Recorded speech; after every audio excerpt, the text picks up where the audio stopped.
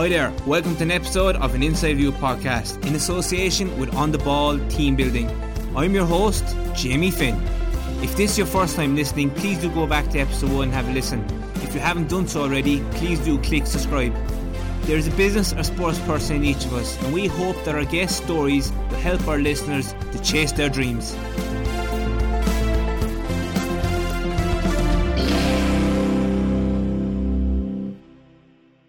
Welcome to episode 4 of series 4 of an Inside View podcast with On The Ball Team Building. Special mention to Sporting Doors, who have come on board as sponsors for this series. They're an online sports sponsorship platform that connects athletes with companies all around the world. The Irish-owned online marketplace has over 4,000 athletes on its platform to date. For more information, be sure to check out the link in the show notes. Also, a special mention to the Shire Bar and Cafe, who are also on board supporting the podcast for this series. On this week's episode, we're delighted to be joined by founder and director of Benchwarmers, Neville O'Donoghue. The All Native runs Ireland's largest GAA social media account at GAA Crack. With over 7 million followers across all social media platforms, we get a fascinating insight into how Neville has grown the page since day one, the challenges and setbacks he's endured, and what's next for the future. We have a huge amount to cover, so let's bring him on. I'd also like to mention that this episode was recorded on the beautiful Dubai Marina, so I do apologise for any background noises. Hi Nev, first of all, thanks for taking time out to come on the Inside View podcast. It's a long time in the making. Thanks Jamie, this feels a bit weird here talking to you, but cheers, yeah. Yeah, it's very much kind of a unique and different setting that I normally do for podcasts, but for such a big person with a big following on social media, I thought we'd go all out for the big occasion. Thanks very much, I appreciate that, man. So how's everything, Nev? How are you settling in and enjoying life over here in Dubai? Grand, I've been over here a few times on holidays. I was here 3 or 4 times on holidays. It's a great spot, but then I decided I'd make the move here about 9 months ago. I just got sick of, to be honest, rain and misery at home. Well, you won't say misery, but I just wanted to change the scenery. You know, I've been living in, like, I turned 35 there, Stevenson's Day, and I've been living at home for 34 years of age. It's 34 years, and then I've done a load of travelling and stuff, and Dubai just suits me, like, you know. Even like when I get up in the morning, say if I get up at 9 o'clock here, it's 5 o'clock at home. So when I'm putting out my articles and my news, I'm ahead of it already in the morning, like, you know. So it's ideal, and you're only a 7-hour flight from home then as well, like, you know. Exactly, yeah. If anything goes wrong, you're not too far away. Yeah. I suppose the one thing I'd like to delve into is because you seem to have a love-hate relationship with Kerry. Why is that? You know, you're half a Kerry man, but I believe there's some childhood trauma there, is there?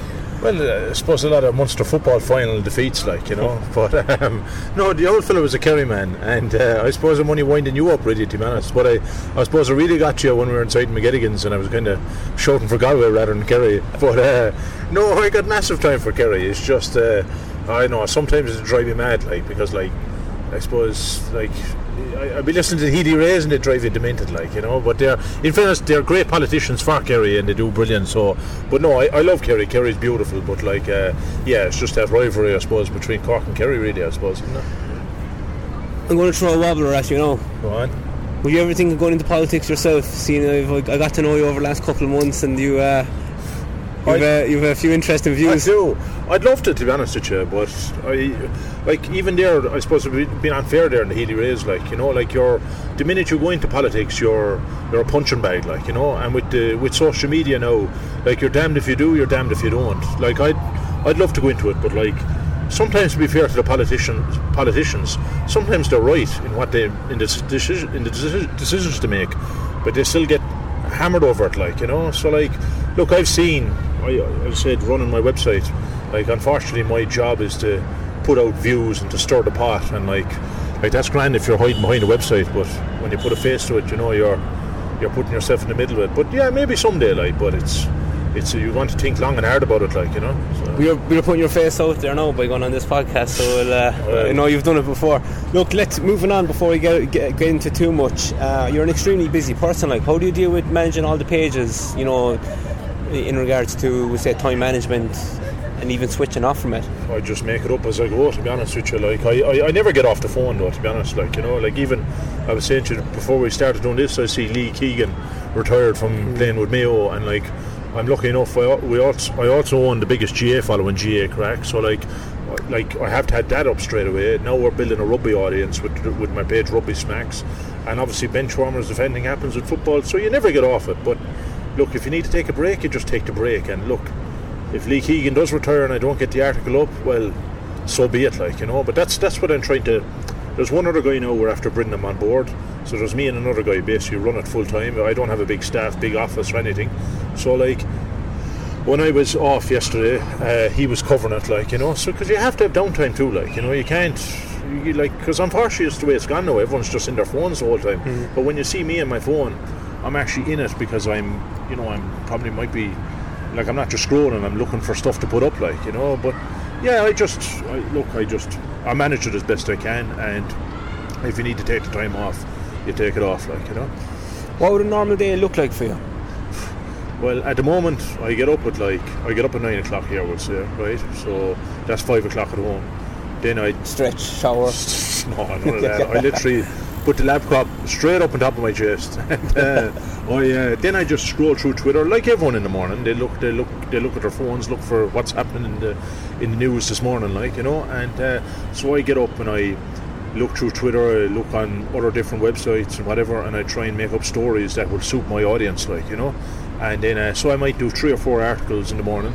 Then I might go to the gym or go down to the swimming pool, and then I come back then again after 2 hours, and I might do another 1 or 2 articles, like, you know, and then that's it really, like, you know. I'm just always just keeping the thing ticking, like, you know. And but even when I go to the gym, thankfully, like, I am very lucky, like, I have the phone, and, you know, and I said I'm over in Dubai now, I don't have to be in an office anymore, you know, so it's great, you know. And is that something you always wanted, to have, you know, the freedom to get out and about and not be stuck to a desk all the time? Well, like, yeah, it's probably great to be your own boss, but at the same time, yeah, there's pluses and minuses, yeah. Like, you know, I'm a typical Cork fella, and I'm a typical half a Kerry fella. I'm as stubborn as a mule, so like, if that's definitely Cork. But if I was given, sitting at a desk or an office, and if someone was giving me orders, I'd never taken too kindly to it. Like, I can work within a team, but, like, you know, sometimes I have to be left alone and just let me do it, like, you know. So I like the freedom of it, like, yeah. And let's bring it back to the start. You know, how do you? That's what I like to do, my guests. Go back to the start and kind of, you know, paint the picture how they ended up where they are now today. How did Benchwarmers start? You know, from the idea from the concept to, you know, fruition and so on. Well, as I said, I'm from Youghal, and we got a local radio station, Community Radio Youghal, and I did a sports show on a Sunday evening. And I did it with another friend of mine, Aaron Kenny, and we called it the Benchwarmers, right? And how did you get involved in that? I just, like, they knew I'm into sports, and it's a local radio station, you know, and they just asked me, look, would you like to give this a go, you know, do it on a Sunday evening? Like, it's not like I was on Today FM or News Talk. I was just doing it for the local community, you know. Yeah. And then I did it on man of heart, like. That's it, yeah. Well, I just did it as a hobby, you know, a pastime.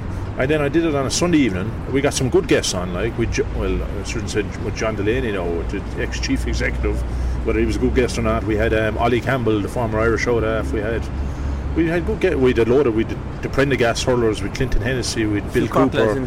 Yeah, so like we did a load of good hurlers, we'd ex-Kerry footballer, stuff like that on. And then and then that was fine. And then I set up the Facebook page, and I set up the Twitter, the Instagram. And then people started liking what I was putting up, like, you know, and it just escalated, like, you know, and the snowball effect, like, you know, so that was it. So, is there any standout moment to say from that period that kind of really, you know, kind of put into your head, look, this is what I want to do, I want to pursue this? Well, I don't want to bore people, like, but I'll just tell you more about then how I continued it, like, you know. So that was grand. I set up the Facebook, the Instagram, Twitter. It was a snowball effect. So then people from outside of Youghal started liking the page. Then people from Cork, outside of Cork, further afield, started liking the page. Then I said, geez, I might be onto something here. I originally set it up because, look, I'm into every sport. I love sports, like, you know. I still play the rugby here with the Dubai Sharks, and basically, at one stage I kind of wanted to get into being a sports journalist or being a presenter or whatever, and I said, look, why don't I do this, and I can put it on my CV, and that I've grown this following, that I've instead of just going into, that's what I'd say to anyone, instead of just going into an office empty-handed that I want to get into this, but you haven't done anything in it, like, you know. Wanted a portfolio to show, kind of like what you're doing with your show, like, you know. And so that was that, and then the thing just kind of took off on its own, and then I said to myself, I mightn't have to go into any place. This might just do it on its own, like, but, you know. What year was that? And in relation to how did you grow the page? Well, it was 2014. Well, how I grew the page was, if you set it up now, forget it. It's too competitive. Like, there's too many websites. Like, too many regulations. Well, I was going to come on to that too, but like, I got ahead of the curve, right? In terms of now, there's a whole load of websites, like. But also the second point is that, like. 15. I started in 2014. So what's that? 10 years ago? Yeah, that's when it was. 9 years ago. Yeah. I actually set it up originally in 2011, November 2011, as the radio show, right? But it really kicked off in 2014 because of the World Cup.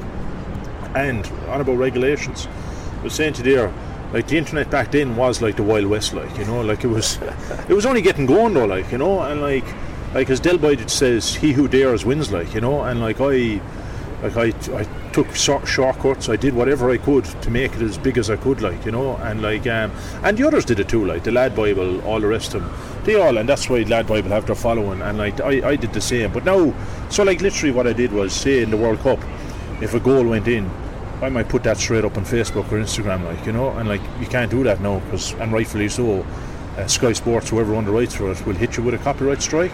So like, yeah, that's what I was doing basically, and the thing snowballed off that, and like at the time I suppose it was still relatively new, and Sky or whoever weren't pulling you for it, like, you know. So that's why I grew the following, and then I obviously had to clean up the page and change the way we do things, and that was it then after that, like. What page, how many pages do you run now, and what page, you had some McGregor page before, did you? Yeah, well, I renamed that now.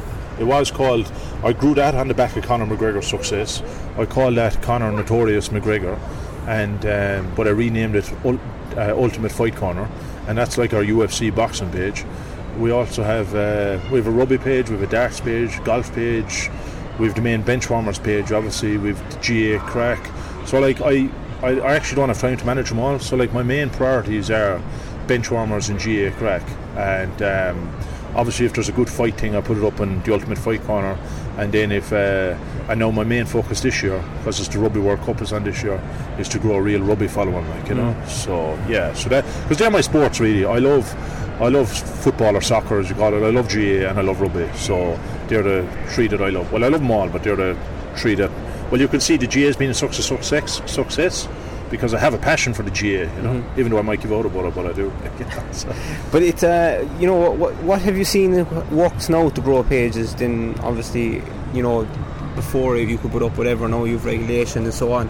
What do you think works now to grow pages? Well, you have to be on it, like, you know, like there's no, like, unfortunately nowadays people want their news instant, like, you know, like there's no, that's how we grow a page now. So literally you can see now today trending on Twitter the whole Prince William thing, that the interview he did with like basically damning his own family. Like, I know that's not sports related, but you can probably get a football joke out of that, like, you know, or something. So like literally how you grow a thing nowadays is being onto current trends, you know, and like just, you know, make up your own rules as well, like, you know, don't play by, you know, but like obviously, but like other things, like I was saying that I like people ran to me, but like I used to be driving around Cork City. I still have my car at home up the garden, and I have it branded with benchwarmers, like, you know. I used to be driving around the city, and I'd be going up College Road in Cork, and all the students be taking pictures of the car that's benchwarmers. So like that's little things you just, and I, even when I started benchwarmers, I used to be going into pubs and handing in flyers and all that, like, and everyone used to be like, what clown is this, like, what's this about, like, you know. But that's like, you either want to get ahead or not, like, you know. So, and like, how do you make money off the page then, if you don't mind me asking? Like, do you know how, like, you see all these pages online, Joe.ie for example, Lad Bible and so on, and benchwarmers. How did these guys make a living? basically traffic to the website. You know, like it's great having the following, right? But like people give out about clickbait, and obviously we do a bit of that, like, because we have to pay the bills, like, you know. But people give out about clickbait, but you're still getting the information for free. You know, like back in the day, you had to go in and buy the Irish Examiner or buy the Sun or the Star, and you had to pay money to get your news. You know, now you get it for free, but unfortunately you have to click on the ads, or click on the link to go into the website. So literally, how we make our money is, on average, we get a few million hits a month to the website, right? I won't reveal a number, but we're trying to grow that the whole time, and we get paid per impression. So when you go on to, you got a lovely suit on here today now, so like you might Google suits. You obviously didn't get the memo, like. You'll get, yeah, I didn't know. But you, yeah, I am what I am, but but basically, so you might be Googling suits and you go on to Benchwarmers then to read about your sports, but you get hit with an ad about suits, like, you know. So you get paid per impression on the website, like, you know. So yeah. And like, is that so? Companies will come to you and be like, "We'll give you X amount per really impression." Yeah, some do, like, yeah. And then the likes of the Google then as well, like, you know. One thing as well I touch on before we go forward, Nev, is that, you know, how did your upbringing shape you into the person you are today?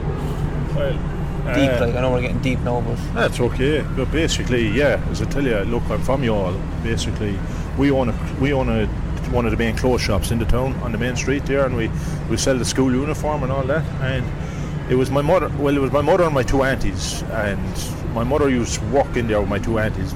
Both my parents have obviously passed away, but basically, I grew up inside the counter. There was a small butter box, and I grew up sitting on that, watching my granny originally having cigarettes over the counter, selling, talking to the customers and all that.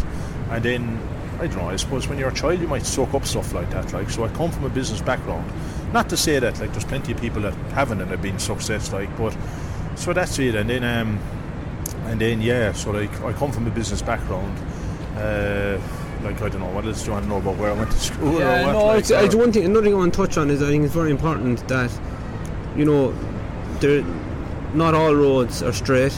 They have turns, they have forks, and you came to a fork in the road when you were in college. Do you want to delve into that? Because I think that's important for people to realise that, look, you don't have to be passing everything. You know, something might happen, but that break was actually very good for the page, wasn't it? Well, I was useless in school. Like, school wasn't my thing at all, like, you know. But I was lucky enough anyway. I was sent off to.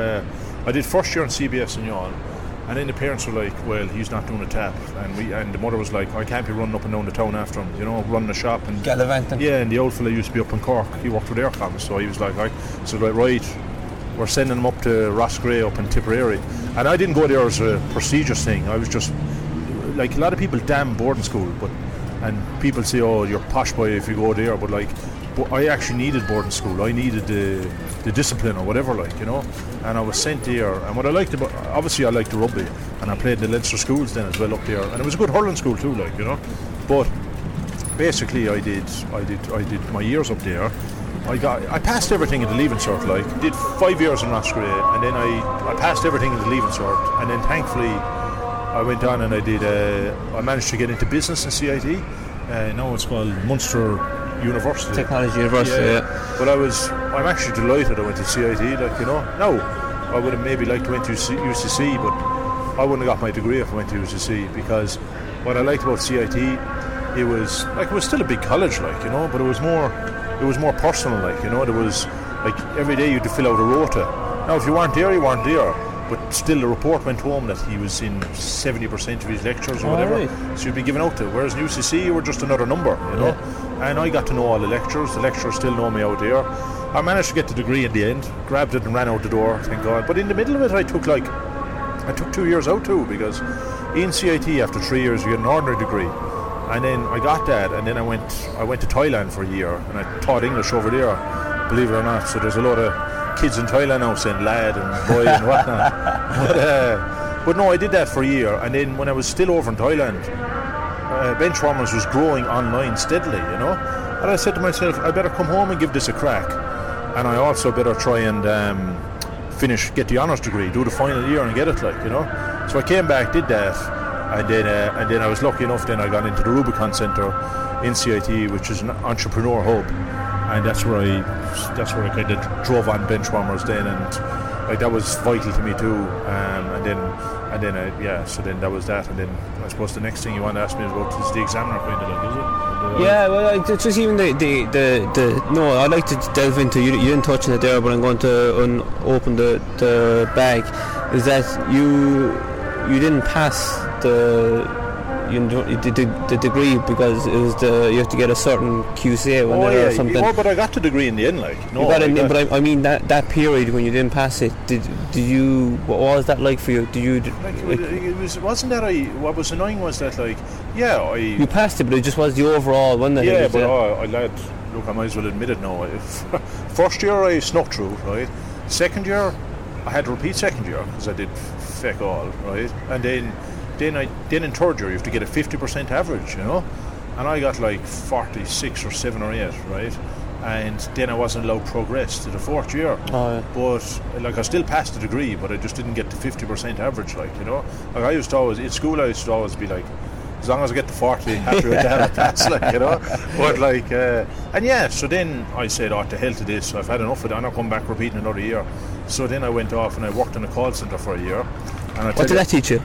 That was one of the best educations going, like, you know, because like it's grand for some people, like, you know, but like it's not something that you want to be at, I don't think, for the rest of your days, and especially doing that from such a young age. You don't want to be doing that from your 20s the whole way through, like, you know. And well, it might suit some people, but I did that, and then I saved up a bit of money then doing that, and then I went out to Thailand then for the year. So kind of bring us on to where the Irish Examiner came into play. I think that's kind of important, and how they were important for the growth of you and the growth of Benchwarmers. Well, from since day one, we used to always get the Irish Examiner delivered into our door at home, you know. Like, I suppose it's very much a Cork or Munster thing, like, you know. Sure, everyone reads it down in Kerry too, but like basically, I did a year in the Rubicon, and they were great help to me there. George Bullman, fellow Yallman and stuff, was in there, and that was grand. But then, like, I had to get together. Like, I was getting a bit of, so at the start then when I was doing Benchwarmers, I used to get a bit of business in the door. I remember Ollie from your show, Irish Shire, he was managing the Bailey at the time in Cork City, and he did a bit of advertising on the page, like, you know. And then I got other people to Reardon's did a bit of advertising on the page. But then as I was in there trying to get advertising, I was missing out on stuff online. So then I realised, look, I'm going to have to get a bit of help here, like, you know. So then I put together a business plan, even though I don't know a business plan's that, you know. No. I did a big elaborate one, but I don't think they're whatever, like, you know. Well, whoever the business plan, they didn't plan for COVID, didn't they? Yeah, exactly. You know what I mean? As Mike Tyson said, everyone has a plan till they get punched in the face. But I gave that to the Examiner, and I said they didn't even read it. But anyway, that got me in the door with the Examiner, and that gave me a steady wage. But then I had to give up a percentage of Benchwarmers. But then they took me on. But then they knew I had a following. They knew I had something good. But then they didn't know what to do with me, like, you know. Yeah. Like, they just left me to my own devices. That was grand. Then was with the Examiner for a few years, and there were some good people in there, to be fair. And then and I'm very thankful. I'm very grateful for them, like, you know. They kind of helped me get going or whatever.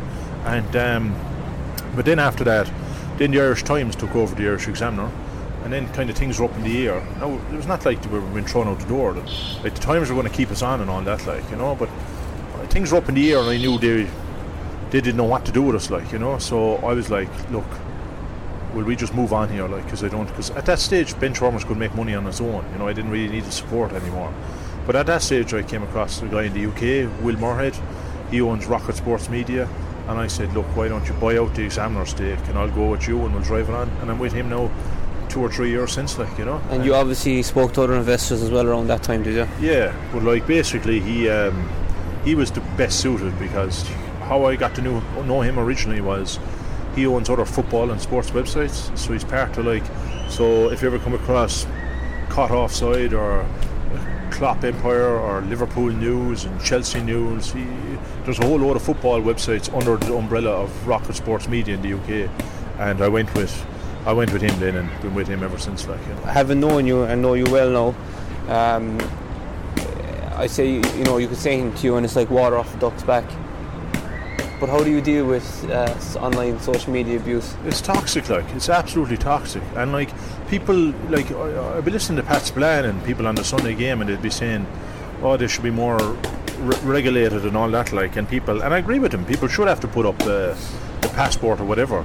But at the same time, like, it's not Twitter or Facebook telling you to say these things. Like, it's the powers with the people. Like, you know. So like, it's probably a sad reflection on people in general that people are putting up this stuff.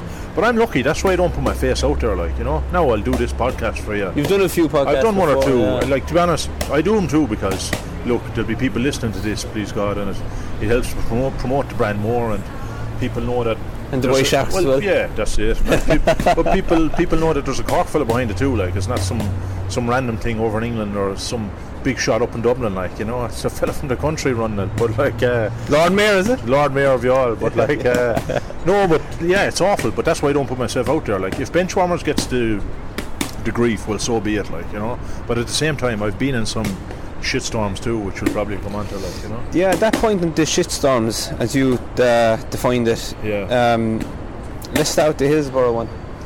Yeah, well, like, that was that was a joke put up by someone else actually, and I thought that was funny enough, and then I put it up in Benchwarmers, and then what it was basically was, and you know, I'm sorry, no, I don't want to offend the Liverpool fans, but they cannot take the banter. They're the worst for taking the banter. But in fairness, it wasn't aimed at anything at Hillsborough.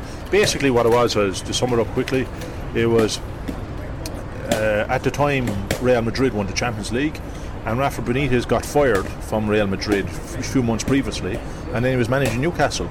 So Real Madrid won the Champions League, Newcastle got relegated to the Division 1 instead of the Premiership, and I put a picture up of Rafa Benitez crying when you go from Champions League winning to Championship, and of course it was him crying at the Hillsborough disaster, and then the whole thing blew up out of nothing, like, and it was not like, there was a lot of fools, like, well, I shouldn't say that, but like, there was a lot of people blew it way out of proportion than it was, like, you know, and I just literally put up an apology. But you know, the thing about shitstorms, they pass, like, you know. Yeah. So like, you just, alright, I shouldn't have put it up, it was a mistake, held the hands up, and then you move on. That's it, like, you know. And did you get like emails from people saying that, you know, threatening court proceedings or? No, sure, how could they read it, like, you know? Like, you can't. The one big thing you have to worry about in my game really is character defamation, like, you know. Like, that's like, the Irish Examiner were in big trouble a few years ago.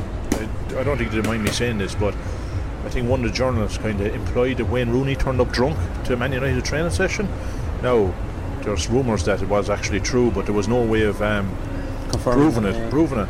And next thing, Rooney's agents got on, and I don't know, did they assume or did they put up an apology? And rightly so, because you can't say something about someone unless you have your facts, like, you know. So whereas that Rafa Benitez Hillsborough thing, like I wasn't damaging anyone's character, but I was just making a joke about a very tragic incident, like, you know, which I didn't know I was making a joke of it, but I just used the wrong picture, like, you know. So.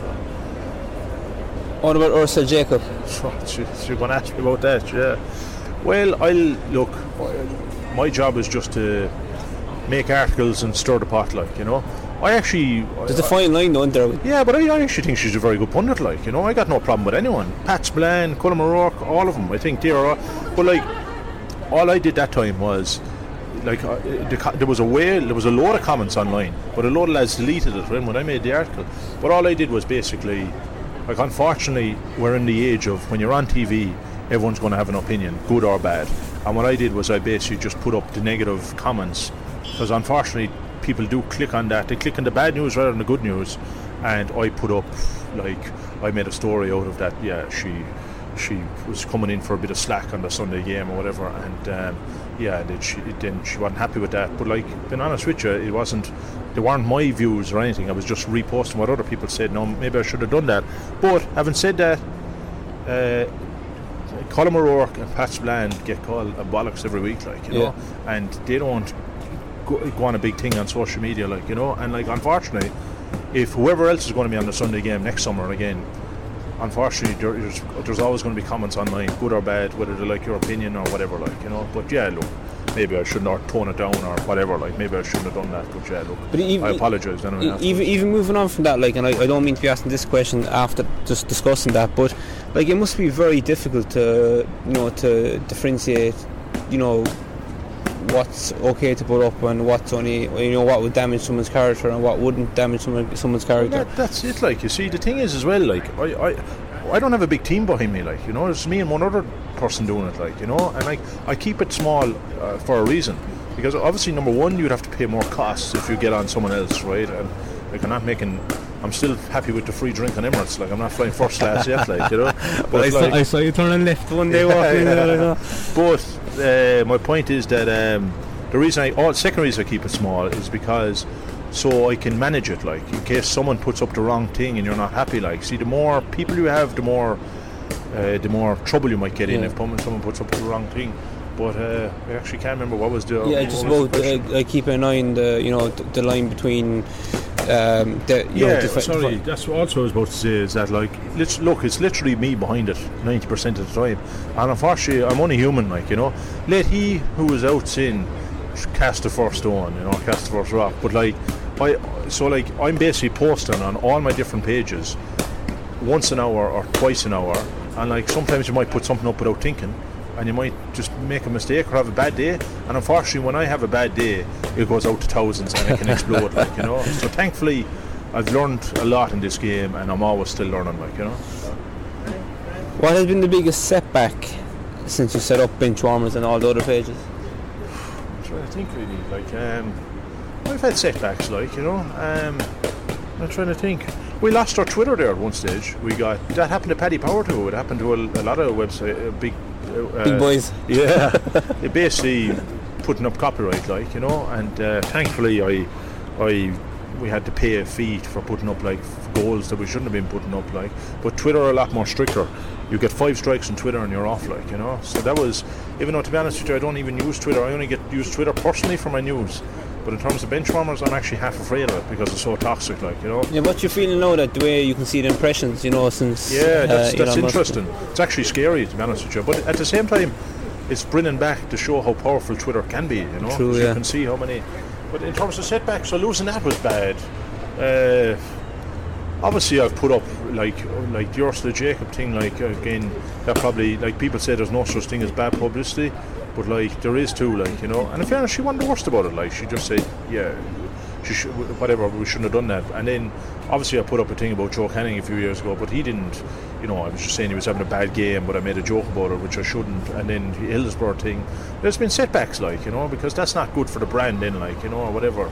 But look, these things happen, like, you know. And as I said, I don't, like, I put up a thing about Seamus Coleman too, like, who haven't I insulted in the country now at this stage? But, like, you know, I mean, well, obviously I support everyone that's Irish, and, you know, there's nothing malicious there. Unfortunately, I just I go offside sometimes, like, that's the problem, you know. But do you think companies, you kind of see it online, do you think companies need to go offside to grow a presence now? Yeah, well, not offside, but very close to it, like, you know, yeah, but, like, so unfortunately, if you're going very close to the line, sometimes you're going to go over it, like, you know. So, like, yeah, definitely, like, you're going to get nowhere if you're just going to be all nice and quiet. So, like, sure, look at Joe Bradley. He just stirring the pot the whole time. Every day. He's after making a nice few quid off it, and, like, he wouldn't have been doing that if he wasn't who he was, like, you know. So you have to shake things up. You have to be a disruptor, shall we say, you know. But with the type of person you are as well, it doesn't seem to affect you, and which you're lucky, you know, with getting negativity. Like, what has been the worst part of abuse you've received online? Well, I've had one guy say to me, no wonder your mother died of cancer, like, you know, and all that. Jesus. Like, you know? So, like, yeah, but, like, look, lad, it's like, it's obviously someone he knew you, so. No, I don't know who it was, but, like fuck him, like, you know, like, thankfully, you know, if I'm big enough and strong enough, like, you know, but, like people go on about depression these days, and thankfully, touch wood, thankfully I'm strong enough mentally, but, like, and I've never really suffered with mental depression, but, like, at the same time, things happen, like, you know. You go through things and you have to dust yourself off and go again, like, because, like, that's what life's all about, you know. So, and what's your feeling on people, because I know companies out there before have been buying followers and buying, you know, traffic. What's your feeling on that? You're only kidding yourself at the end of the day, like, you know. It's like going to the gym and expecting to lose weight, like, you know. Thankfully now it's hard you have to keep the fans engaged the whole time, like, you know. But, like, at the same time, I think with the following Benchwarmers has, it's grown from the ground up. It's from Youghal the whole way to Cork, the whole way to UK. The UK is our biggest following now, like, you know. And same with GA Crack, built that from the ground, and same with our rugby pages. Like, I think you're only kidding yourself. You're better off having an authentic following of people that actually want to follow the brand, you know. I think going out buying a quick buy I think you're only fooling yourself, like, because like people are just like, I didn't remember following this page, like, you know. Now it might work sometimes, but Yeah, how do they buy the followers? Are they fake pages they're buying, or is it actually? well, there's a bit of both, like you can get onto pages and say if there's an individual running a page, there's a bit of crack, a bit of a laugh, you can get onto them, look, love the page, would you ever think of selling it to us, like, you know. Oh, yeah. And then you can rename the page, like, you know. And then the second way is like, yeah, people buy bots, like, you know, buy fake clicks or whatever, like, you know, and then that looks good, but like at the same time, like when I look at my traffic, I can see who's clicking on it and where they're clicking from it, and it's always great to have a British and Irish clicking and following, like, you know. And what's the breakdown, Ev, with the pages roughly, with bench warmers, and we say J Crack? Well, obviously GA Crack's nearly Irish, and anyone that's not Irish is an expat living in Dubai or Australia or wherever. Benchwarmers, it's I think the UK is number 1, I think Ireland's 2, I haven't looked at it in a while now. Australia's up there, the USA has gone in there, I think they're the top 4, you know, and like but yeah, it's what about the rugby page now? That'd be interesting to break down that. Yeah, again, it's the rugby countries like Britain and Ireland, and basically the southern hemispheres, New Zealand, Australia, and then a few from Fiji, and maybe a few French fellas, but like, or French people, but yeah, so like it's, but like what's great is, sorry, last point I want to make there about that is that, like, everyone says Facebook is dying. If you Google it, it's still number 1 as the most powerful social media platform, and I swear to God, our Facebook is growing, like, you know. Yeah. Like, our Instagram is after stagnating a bit, but our Facebook is definitely growing, you know. And in relation to, you know, people starting out now online, like, what advice would you give them? I'd just give them like get on with it anyway. First off, I know some lads and they're all like, oh, we want to have the website right first until we set up the social media. Like, I'd say set up the social media first and crack on. Get your friends following it, beg, steal and borrow, get the flyers out, get it, you know yourself, like, you know, do whatever you have to do to grow it, like, you know, and also take risks and be a chancer. Like as long as you're not stepping on people's toes, like, you know, like alright, like, I might put up a joke sometimes, well, and it might belong to someone else, like, you know, but if people message me, I'll credit them in the post, or else I'll take it down, like, you know. So like, unfortunately, sometimes with the internet, it's like trying to find out who came up with a knock joke, you know. There'd be some people claiming it's theirs and it wasn't theirs, like, you know. So that's what I'd say if you want to get online now, get on with it and crack on, and look, you can always just do it as a side hobby. Like, look, your prime example, you got your own job and you're doing this on the side, like, you know. So yeah, and it's another thing that Nev I'd like to delve into, like, why do you stay behind the brand? I don't know, was I right or wrong to do that, like, you know, but it served me right so far, I think. But basically, can you tell me who owns the Lad Bible, can you? No, like, basically my benchmark when I set it up was the Lad Bible. I thought what they were doing was very good, you know, and they still, like, I think they're a slick operation, and I think a man from Manchester, the lad that runs it, but you can't, no one actually knows who he is, like, you know. He's not in it for the ego, and I'm not in this for the ego either, like, you know, if there is an ego in it, like, you know. And like, again, if you put your, like, as I said, if you're slagging United one week and you're slagging Liverpool the next week, you don't want to be putting a face to that, like, you know. I'll tell you one quick one on that, actually.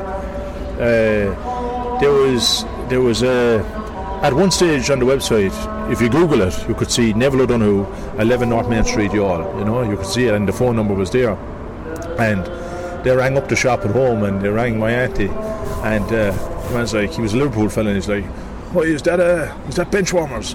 And my auntie's like, well, yes, it's my nephew, he runs the page. Yeah, will you tell him leave Liverpool alone? Stop. So, like, there's a prime example why I hide behind the brand, like, you know.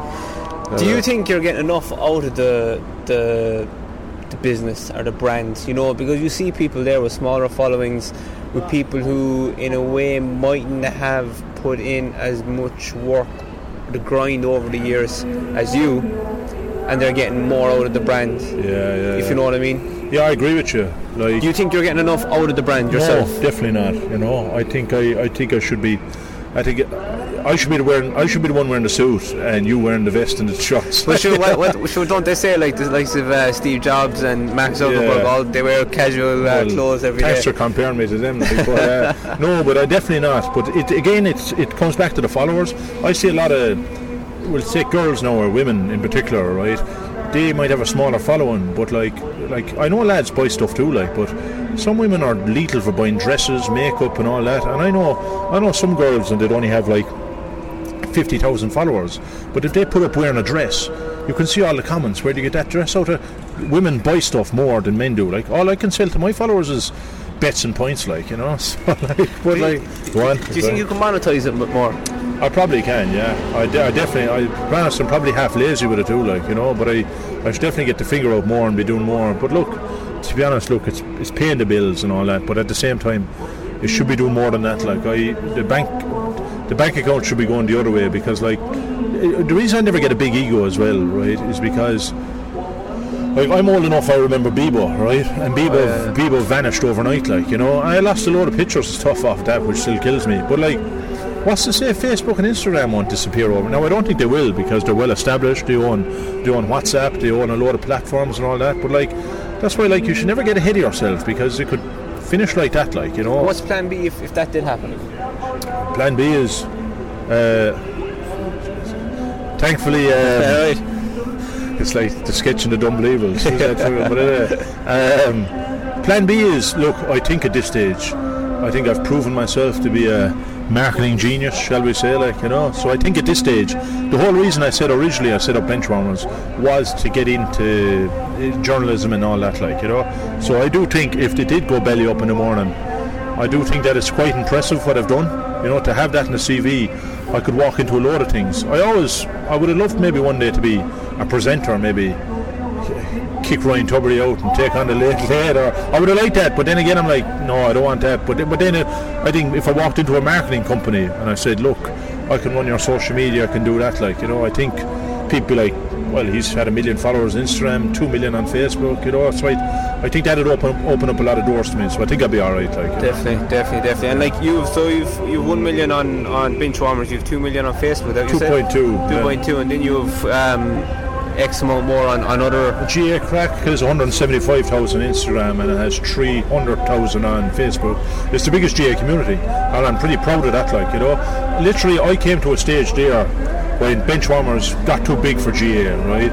So when I was putting up stuff about GA, it wasn't getting the same clicks or traction, and I said to myself, you know, why don't I start setting up different pages for the different sports, like, you know. Yeah. So that's where I started up GA Crack, and I started up, in total, I think we've about over 7 million followers if you were to add it all up. And wow. I've underplayed that a bit, because I've obviously left a bit for people that are maybe following both pages, like, you know. So in my opinion, it's probably roughly 7 million followers. Like, this is usually the stage now you drop the mic, but don't, because I can't afford to buy another. I wish. Yeah. Look, people might think, you know, naivety and natural enough. I probably wasn't the same before I started doing it myself, and then getting to know yourself and other people who have big presence online, that it must be easier to run a social media page.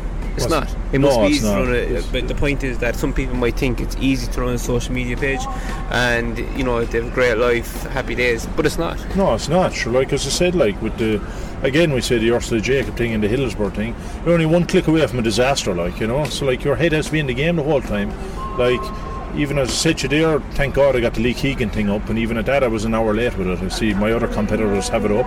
It's not, like, it's relentless, like, you know. Like, there's a few of my buddies there, they helped me with the rugby page for a bit, and they helped me with the GA page, but sure, they're still logged into it, but, like, sure, they didn't last, like, you know, because they were like, eventually they were like, as I said, it came out as a joke. They said, sure, anyone, can you do your job?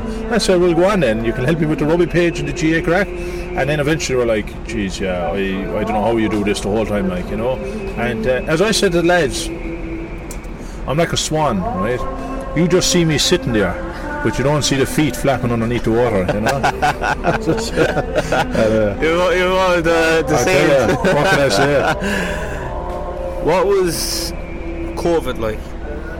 Well, I was very lucky because I was still under the Irish Examiner, and I'd say the Examiner got like a payout from the government or something, so like I was still under the books with the Examiner. So you only kind of broke away from them after? Or during it? Yeah, so like I was still with them, so like they paid me regardless.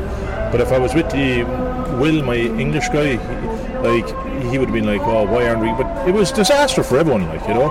But thankfully I didn't have to go on the COVID payment, like, you know. I was still getting my income, and luckily enough, because it's not easy setting up over here. I'm after burning through a load of cash, like, you know, to get going over here.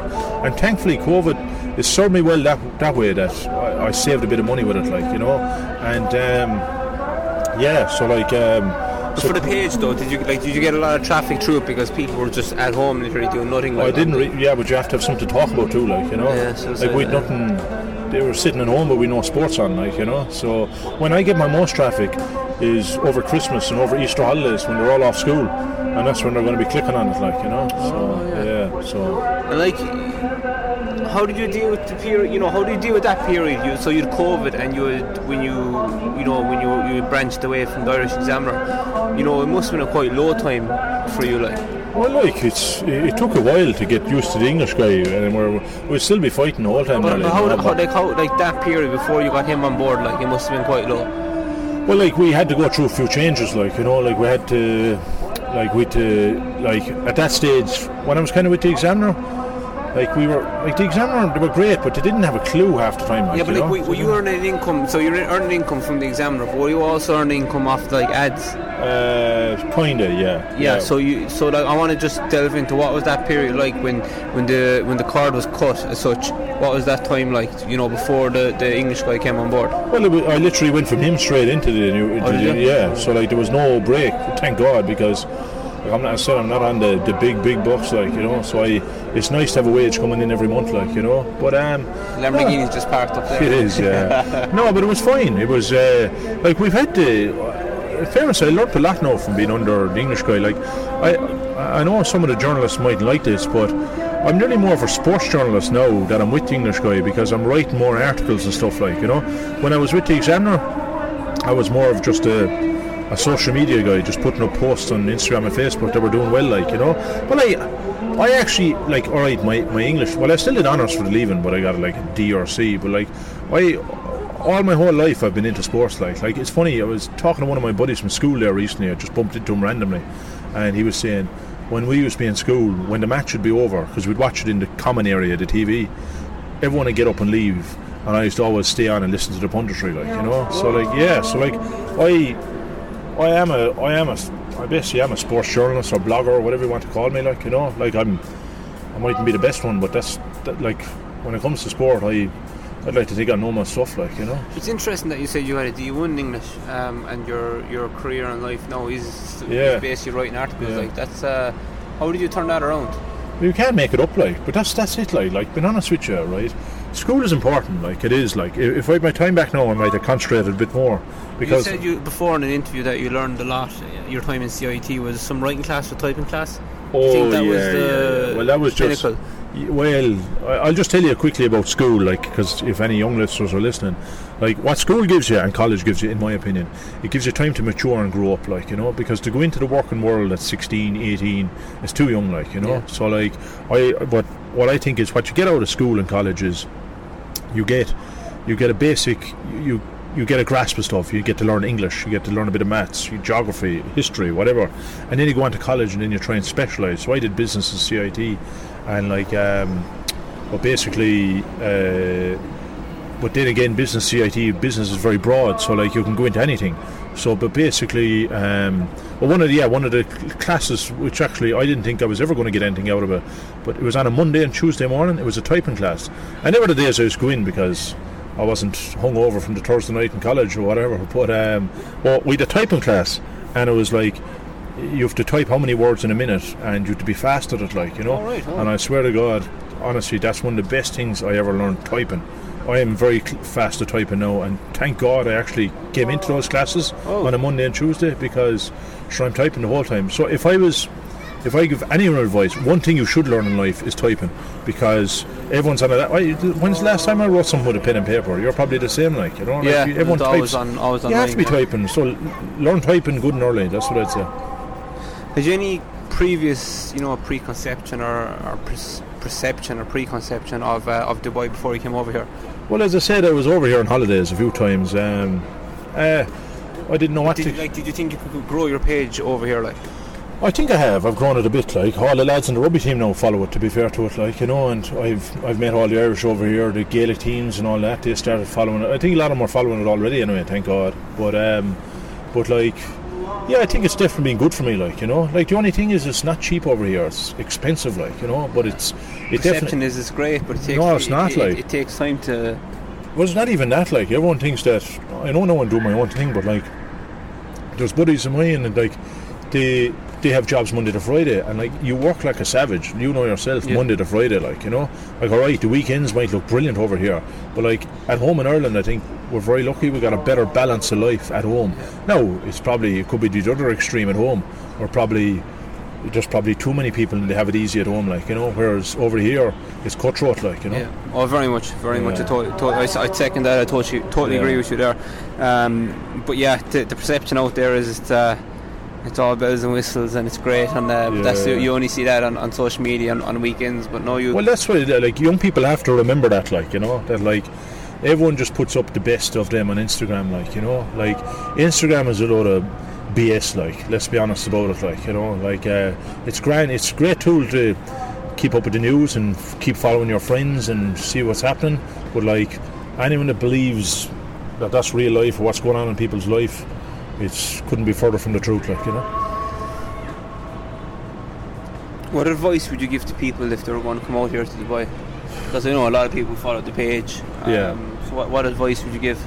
Just do it, you know. Like I think, because I went to a boarding school, we used to get home every 3 or 4 weeks for a long weekend, right? And I remember when my parents sent me off, they were like, look, you can always come home after a year if you don't like it. Just give it a go, like, you know. Yeah. So it's the same thing with Dubai. Like, I think, unfortunately, in Ireland, a lot of us can be very clannish, like, you know, especially the Cork and Kerry fellas, like, you know. Well, more so the Kerry lads, like, you know. But like we like our community, we like our surrounding, like, you know. But like you're going to settle down eventually wherever you'll settle down, maybe at home in Kerry or Cork, like, you know. It's like there's plenty of time for that. But if you're going to come out here and just do it, give it a go. And like, as I said, the flight, it's only a 7-hour flight, like, you know. Something happened, you're not far away. And there's no such thing, like, I would say 100 or 150 years ago, there was proper immigration. Like, you jumped in a boat and like they call it the American wake, you know, because like you were never seen again, like, you know, or you might get letters or whatever. But sure, now with social media and everything, like, you know, that's why sometimes that wrecked my head when I see some of that stuff, like come home for Christmas and all that, like, you know. And I'm like I see people, they're coming home from England. I'm like, Christ, England's closer than Dublin is now, like, you know. So like a lot of baloney, like, so like it's just like, sure, like, look at you, like you went home, like, and sure, like it's as easy to go home from Kerry than it is, or from here, than it is to go home from England, like, you know. It's still a flight away, you know, and it's definitely like. But the advice I'd say, finish up again, just go for it. But also, if you do get out here, it's a fantastic life, like, you know. I know there's a lot of down points and all that, but like the weather is brilliant. Well, the summer gets absolutely way too hot, but like it's brilliant out here, like, you know. So like if you're still young or relatively young, and even if you're not young, come out and give it a go, like, you know. How do you deal with difficult situations? Difficult situations. And don't give me the old Yera answer. Give me a proper, you know. Jeez, that's the Kerry reply there, Yera. No, well, I think I'm not someone that blows up, like, you know. Now I can lose the plot, like, you know, but I'm actually not a panicker, like, you know. Like that building could be falling down over there, and I don't panic, like, you know. I've always been very chilled. Do you think that's how you were brought up? Well, my mother was, and my dad was chill, but I can tell you, and they won't like me saying this, but my aunties and my sister sometimes they can panic, like, you know. Well, because like, look, you're serving no one panicking, like, you know. It's even. I was saying that to one of the lads, like, even driving, you know, when you're driving a car, right? Like, I always think the best drivers are the people that just are relaxed and don't panic, like, you know. Because like if something happens on the road, it happens. You know, what can you do? Like, you're not the first person to have a blown out tyre or whatever, you know. But dealing with difficult situations, the key word is the key thing is don't panic, you know. That's how I deal with difficult situations, really. And you just face it. Like, look, if Benchwarmers got shut down tomorrow, what can you do, like, you know? You just have to get on with it, like, you know. And please God, touch wood, that doesn't happen, like, you know. But like, look, you're not dead. Like, it's not the end of the. It's like you have your health. Health as well. Health as well. Nobody knows. Look, nobody knows what's going to happen tomorrow. But let's throw out the question, because I always ask guests this: where do you see yourself in 5 years' time? 5 years' time, I probably still see myself, please God, doing bench warmers, but hopefully making a lot more money out of it than I am. What do you think needs to be done to get to the next level? Well, we're getting there. Last year was a very good year now, like, you know, it was, because how do you benchmark that? Well, on the website. That's where you benchmark it. Like our hits are gone up on the website. I've been honest with you, right? Is it like followers or hits? Hits to the website, and the followers went up too. Now Instagram's gone down a bit, which is annoying, but the Facebook has grown. All the Facebooks have grown, but at the end of the day, what you're judged on is traffic to the website, really. You know. Well, I judge both, you know, but what brings home the bacon is the traffic to the website, like, you know. But so like how you make money is like it's just keep increasing that number. Like, if I can double that number, then I'll be taking you out for a steak restaurant or whatever. Like, I'm still waiting for that. Yeah. But no, if I'm not at that, like, I always have ideas. I'm actually an ideas person. Like, I love ideas, like, because otherwise I have to have stuff to keep me motivated, and you have to have something to get out of the bed in the morning, like, you know. I always have other ideas and schemes, like, you know, and like so like I'll give you one example. I would have loved maybe one day to turn benchwarmers into a sports bar, you know, like make the brand actually something physical, like, you know. Where do you think of doing that? Well, I don't know. That's just a one. But then I've been advised, don't open up a pub in a million years, like, you know, because I'm sorry, but like as I said, I come from a small business, and my auntie and my uncle owned the main shop in Ardmore and Waterford as well, and like, unfortunately, people give you hassle and problems. Mm-hmm. So the more staff you have and customers, the more so like, whereas I'm happy out just on my laptop doing my own thing, whereas like if you open up a pub, you have to put up with all this crap, you know yourself, like, you know. So that's one idea, turn into a sports bar eventually. Another idea I'll tell you is I'd love to open up a driving range one day, maybe in Youghal, like, you know. There's no, all you do is collect the balls, that's it, like. Another idea is then is maybe, who knows, open up a water sports in Youghal, jet skiing, banana boats. So you're always, that's what keeps people alive, you know, keeps people ticking. Well, it keeps me going. Benchwarmer brand, like. Well, definitely the pub with the Benchwarmer brand. That's the reason I'd set up a pub with the Benchwarmer brand, because it already has a big sports following, so you wouldn't have to go to anyone to advertise, like, you know. Yeah. You just put it up on your own social media that half price points tonight in Benchwarmer's pub, call in, like, you know. Would you practice visualization, either consciously or subconsciously? Jeez, that's I don't know, is that a good question or what? Like, I've never not really, like, yeah, I suppose I would, like, you know, like, everyone. You visualise, like, you say, reaction to post or whatever the case may be. Yeah, well, I have a thing as well, like, if I'll put it up, and if I see it's not doing well, I'll take it down after 5 minutes, like, you know. After 5 minutes? Yeah, I will, yeah. You nearly know if it's going to be a good post or not, like, you know. Now, it depends. If it's an article and you have to get the clicks out of it, I'll leave it up there. But if it's putting up a meme or a funny joke, it just goes down bad, I'll just take it down, like, you know. Would you determine that based on likes or traffic to the post? Well, likes. I'm talking. If I'm putting a thing up for traffic, I just put it up, leave it up there, right? But so visualization, yeah, I'm always thinking of things like, I was like that in school. Honestly, like, I'd be in the class, but I'd be looking out the window, like, you know, like I don't know, even on a rugby pitch when I'd still be playing, like, you know, I love sports, like, and I'm still playing the rugby, and like, I'd always be thinking something 2 phases ahead, like, you know. So yeah, I suppose I'd visualise. Sure, I suppose doesn't everyone, like, you know. It's a very, very, very, very, very carry answer there. So what do you think are the takeaways, or what's your learnings from playing sport all the way up? I think sport's one of the best things you can do. Like, no, not everyone in my family is into sports, like, you know. My aunties aren't really into it. Like, my mother was into sports. She was. My dad was hugely into sports, like, you know. But what you take away from it, I think, is I think everyone should try sports, or if you're not in sports, play the piano, do something, get involved in a group, right? Because what I think you take away from sports and being part of, you can work well in a team, you know. You're used to losing and you're used to winning, you know, like, it's basic stuff, like well, losing and setbacks, because injuries, everything, like, you know, like, it's I think when you're younger as well, I think you should play every sport under the sun. Like, you know, in the end I chose rugby, like, you know, but I played hurling, I played football, I played tennis, I played them all. Like, I played with one guy before. He played out half with us. No, I hope he's not listening to this. He'll give him a big head. But he was actually one of the most skillful players I played with, because he played basketball and he played hurling, and he had the hands from playing it all, like, you know. Yeah. So, like, I think that's what it says. They all complement each other, don't they? Yeah, like, even like I've seen some very good rugby players become very good Gaelic footballers, and the same, I've seen some very good Gaelic footballers become very good rugby players, like, you know. So, do you think that's what is holding Ireland back as a nation doing well in, you know, say, rugby or soccer, that there's too many sports in the country? Well, we know that, like, you know, like, there's, like, I said to, I was at the Ireland versus All Blacks game in Chicago when they beat them for the first time.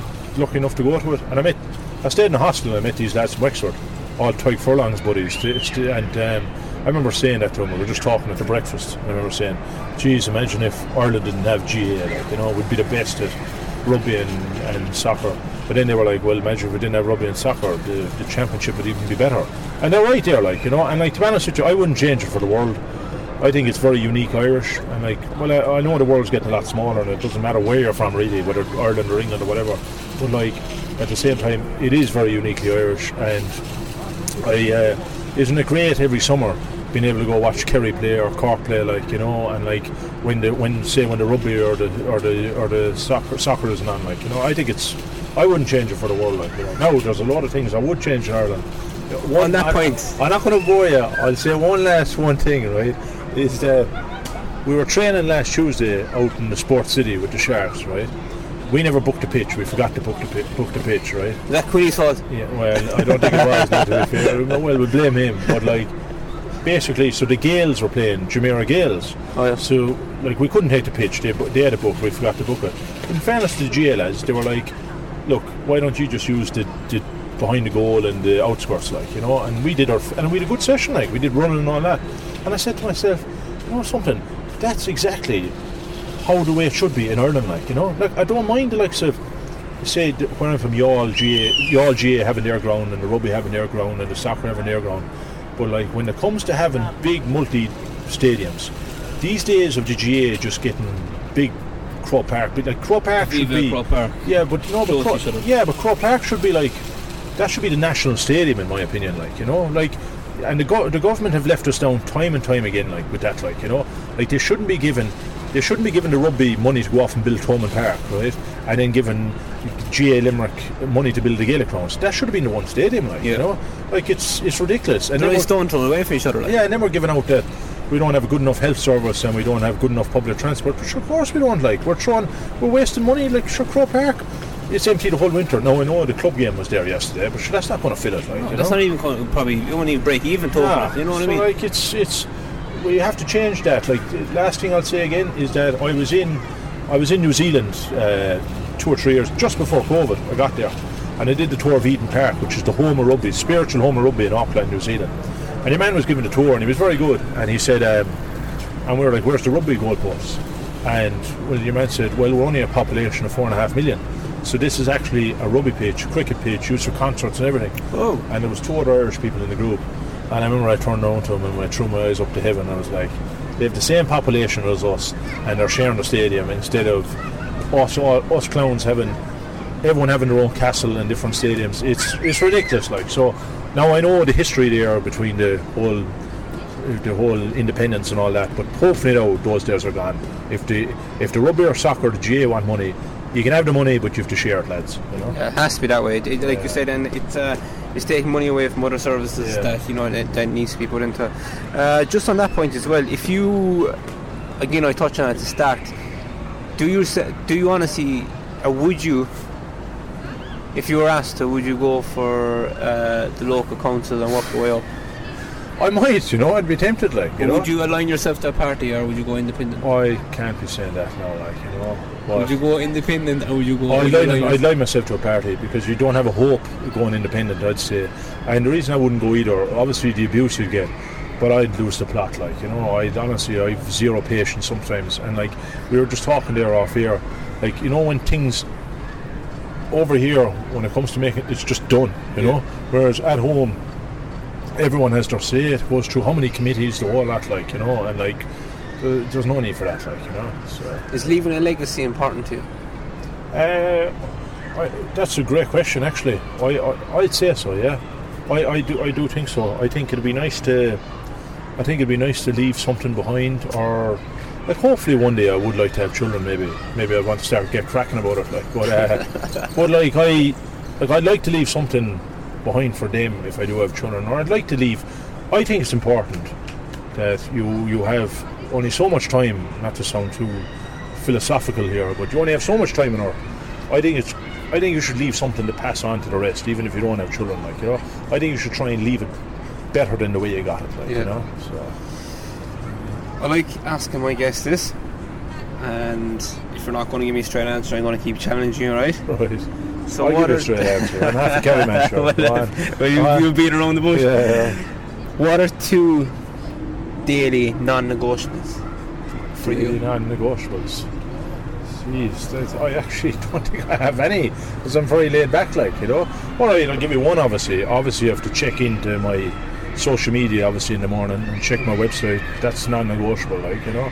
Well, actually, it's happened before where I haven't had to do it. And other daily things, I don't know, like, does everyone have an every daily thing? Like I was going to say, you put on one sock before the other, but I never really see you wearing socks. No, there are, superstitions. Well, like, no, I don't really have superstitions, like, but I do some stuff, I suppose, like, I'd say weekly things, like, I'd have to go to the gym once a week, or a few times a week, like, you know, or do some sort of exercise, like, I don't know, I like having my porridge. I don't have it every morning, like, you know, but I think porridge sets you up for the day. Brush the teeth, obviously I don't do it every day, but I do it most of the time. And and what else? I don't know. I don't really have a daily routine, like, you know. I just. You touched on there that you check the website. Do you get up? You know, do you touch base with people at home, or do you? I'd be on to people at home. Yeah. I'd be on to them not every day, but I'd be on to my auntie once or twice a week. I'm not so good with the sister, I suppose. What else? I'd be on to my buddies at home every now and again, yeah. And then I'd be on to my WhatsApp groups. I'd be trolling them or winding them up about something, like, you know. So fishing. Throw the lead and what's your point? Right. Have you a motto you live by? I love quotes, yeah. I do like having quotes, like. I don't think there's a motto I have, like, you know. I could give you. What's the one your man said in Kung Fu Panda? I could finish with that. What do you say? Yesterday is history, tomorrow is a mystery, and today is a gift. That's why it's called the present. There you go. On that note, finishing that. Let's finish it up. Neville, thanks a million for taking time out to come on the Inside View podcast, and best luck with everything going forward. Jamie, thank you very much. I'll make sure to buy you a pint in McGettigan's one of the evenings, and thank you. It's a beautiful setting. Yeah. Isn't it, in fairness? Hopefully Kerry can make it 2 in a row, shall we say. That's one point before we wrap it up. I know we already said we wrapped it up there, but on that point, who do you think, or what's your feeling on the All-Ireland for the forthcoming year? I'll give you my predictions for football and sports, Ireland. Right? World Cup as well. Yeah, I think unfortunately Ireland won't. They'll either have to play New Zealand or France. I think they'll give it a right good go. I do think, like, remember the last World Cup, they got well beaten by New Zealand, like, you know, but I just think it wasn't right on the day.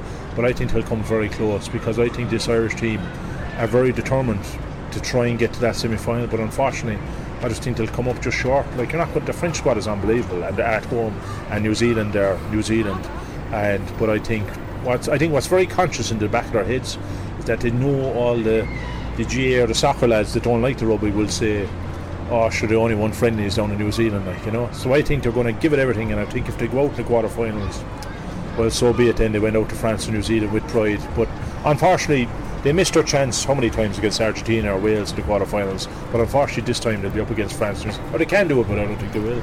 I think who's going to win the All-Ireland?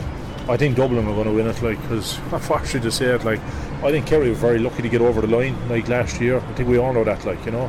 But I think you need a bit of luck too. You do. And I was thinking, we were all thinking that, like, if Kerry got over the line, more might follow.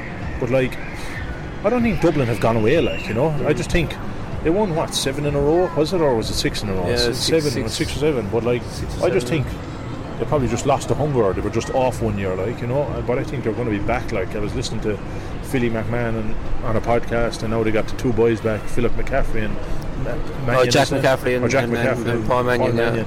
And so I think Dublin are going to be the team to beat, and I think in the hurling, there's no beating Limerick, like, you know. It's like it's serious hope for it. Yeah, like, I think, but what's going to be very interesting, who's going to get out of Munster in hurling, because I think, you know, like what about Cork? I don't know, will Cork get out of Munster, like, you know, because when you look at it, like how Waterford now have Davy Fitz, I think Waterford could be dark horses, like, you know. Waterford, Liam Cahill's gone back to Tib.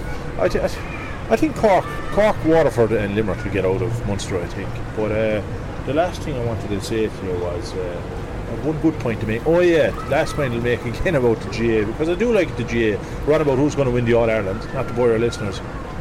But I do think we're on about Limerick will win the All-Ireland and Dublin will it.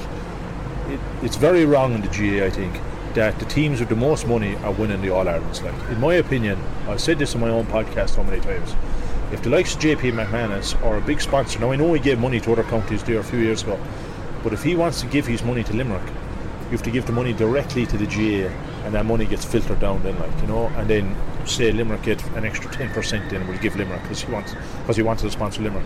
But it's not fair that the likes of Limerick are going to, we'll say, Portugal for a training camp, and the likes of the Carlow hurlers are going down to Clonakilty for a training camp. Like, that's like, the GA is supposed to be all about the community, equal and all that, inclusivity, and all I just think yeah. that's wrong. I think I had Seamus Prendergast on my podcast a few weeks or months ago, and he said they need to dial it back, and I think they do. I think we blame the likes of Jorlock Man, who, you know, that Clare team, they brought the fitness to a whole other level, and I just think the GA have to step in there. They have to relegate the money, or what's the word? They have to watch the money more. It has to be equally spread out. And number two, I think they have to bring in that you're only allowed so many training sessions a week, or that you can't start till February or something, like, you know. I just think it's, at the end of the day, like, these lads still have jobs, like, you know. It's a lot of these guys who say playing with top clubs in each county, or they could be training 5 or 6 nights a week between the gym and on the pitch, like, that's. Yeah, when you look at David Clifford there, like, sure, we're just talking about it, like he's been playing for a full year now, like, hasn't he? Like, you know, Sigerson last year. They'll give him a break when the All-Ireland Club final is over, but like, they'd want to be careful there because they could burn him out. Like, I was listening to Brian Corcoran, one of the best hurlers that ever played for Cork, and when he was playing when he was under 18, he was on like 10 teams. He was in the minor, the under 21. He was a very good footballer and a very good hurler. So, like, you know, I think just need to dial it back, and they need to be careful with the money, because unfortunately the way you're going to be looking at it, it's gone that way now already. There's only going to be a handful of teams that can actually win the All-Ireland, and like, when you look at the likes of Offaly, they used to be a great GA county. They stopped you winning the 5 in a row, and they were very good at hurling, you know. So, like, they've faded away because they're not big enough, and they don't have the same finances. And you even see on that point as well that, you know, it's gone so professional now in a way that it's very much professional, called a spade with the inter-county scene.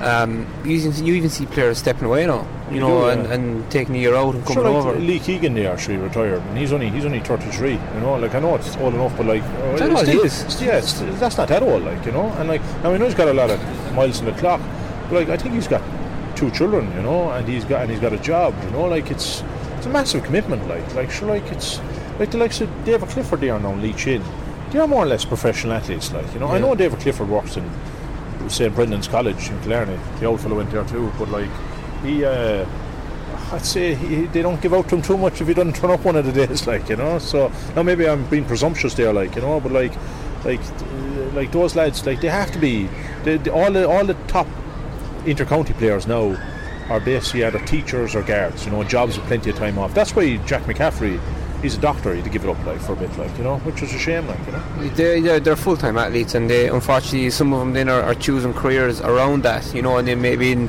10 years' time when they retire, they kind of have the loss of identity and they know what to do. Yeah. Look, Nev, on that point, let's wrap it up, because we'd stay here talking for ages, but we might do a live at some stage down the line, seeing as you're out here in Dubai. No, look, finally what I'll say is that I've listened to a good few of your podcasts. They're very good now. I really like them. The one with Colin Parkinson, Tomas Roche, was it? And I've listened to one with Barry Murphy, and your man Jono as well from Limerick, from Hospital in Limerick, DJ here in McGilligan's. They've been very good, and fair play to you. Like, you know, it's I know you kind of had a bit of a setback with COVID yourself, like, you know, but like it's a good thing, and I think, you know, keep at it. And thanks a million for having me in the pod, because although I don't like doing these too regularly, I do know they're valuable to do, because people will listen to them and they're out there on Spotify to listen to. So thanks a million, and if people like my story, well, happy days, and please give the pages a follow. That's it. Definitely. Look, on that note, thanks a million, Nev, and best luck with everything going forward. I'm sure we'll cross paths very soon. No bother. Thanks, Jamie. That is all from us on this week's episode. I hope you enjoyed the interview with Neville. We'd ask you to rate, review and tell your friends and family about the podcast, and be sure to click subscribe on whatever podcast platform you listen to the episodes on. It makes a huge difference. Be sure to follow us also on social media. We're on all social media platforms if you haven't done so already. Have a lovely week, and be sure to tune in again next week when we have another exciting guest. Till then, stay safe and remember, cred unnit féin. Talk to you all soon, and thank you all for listening.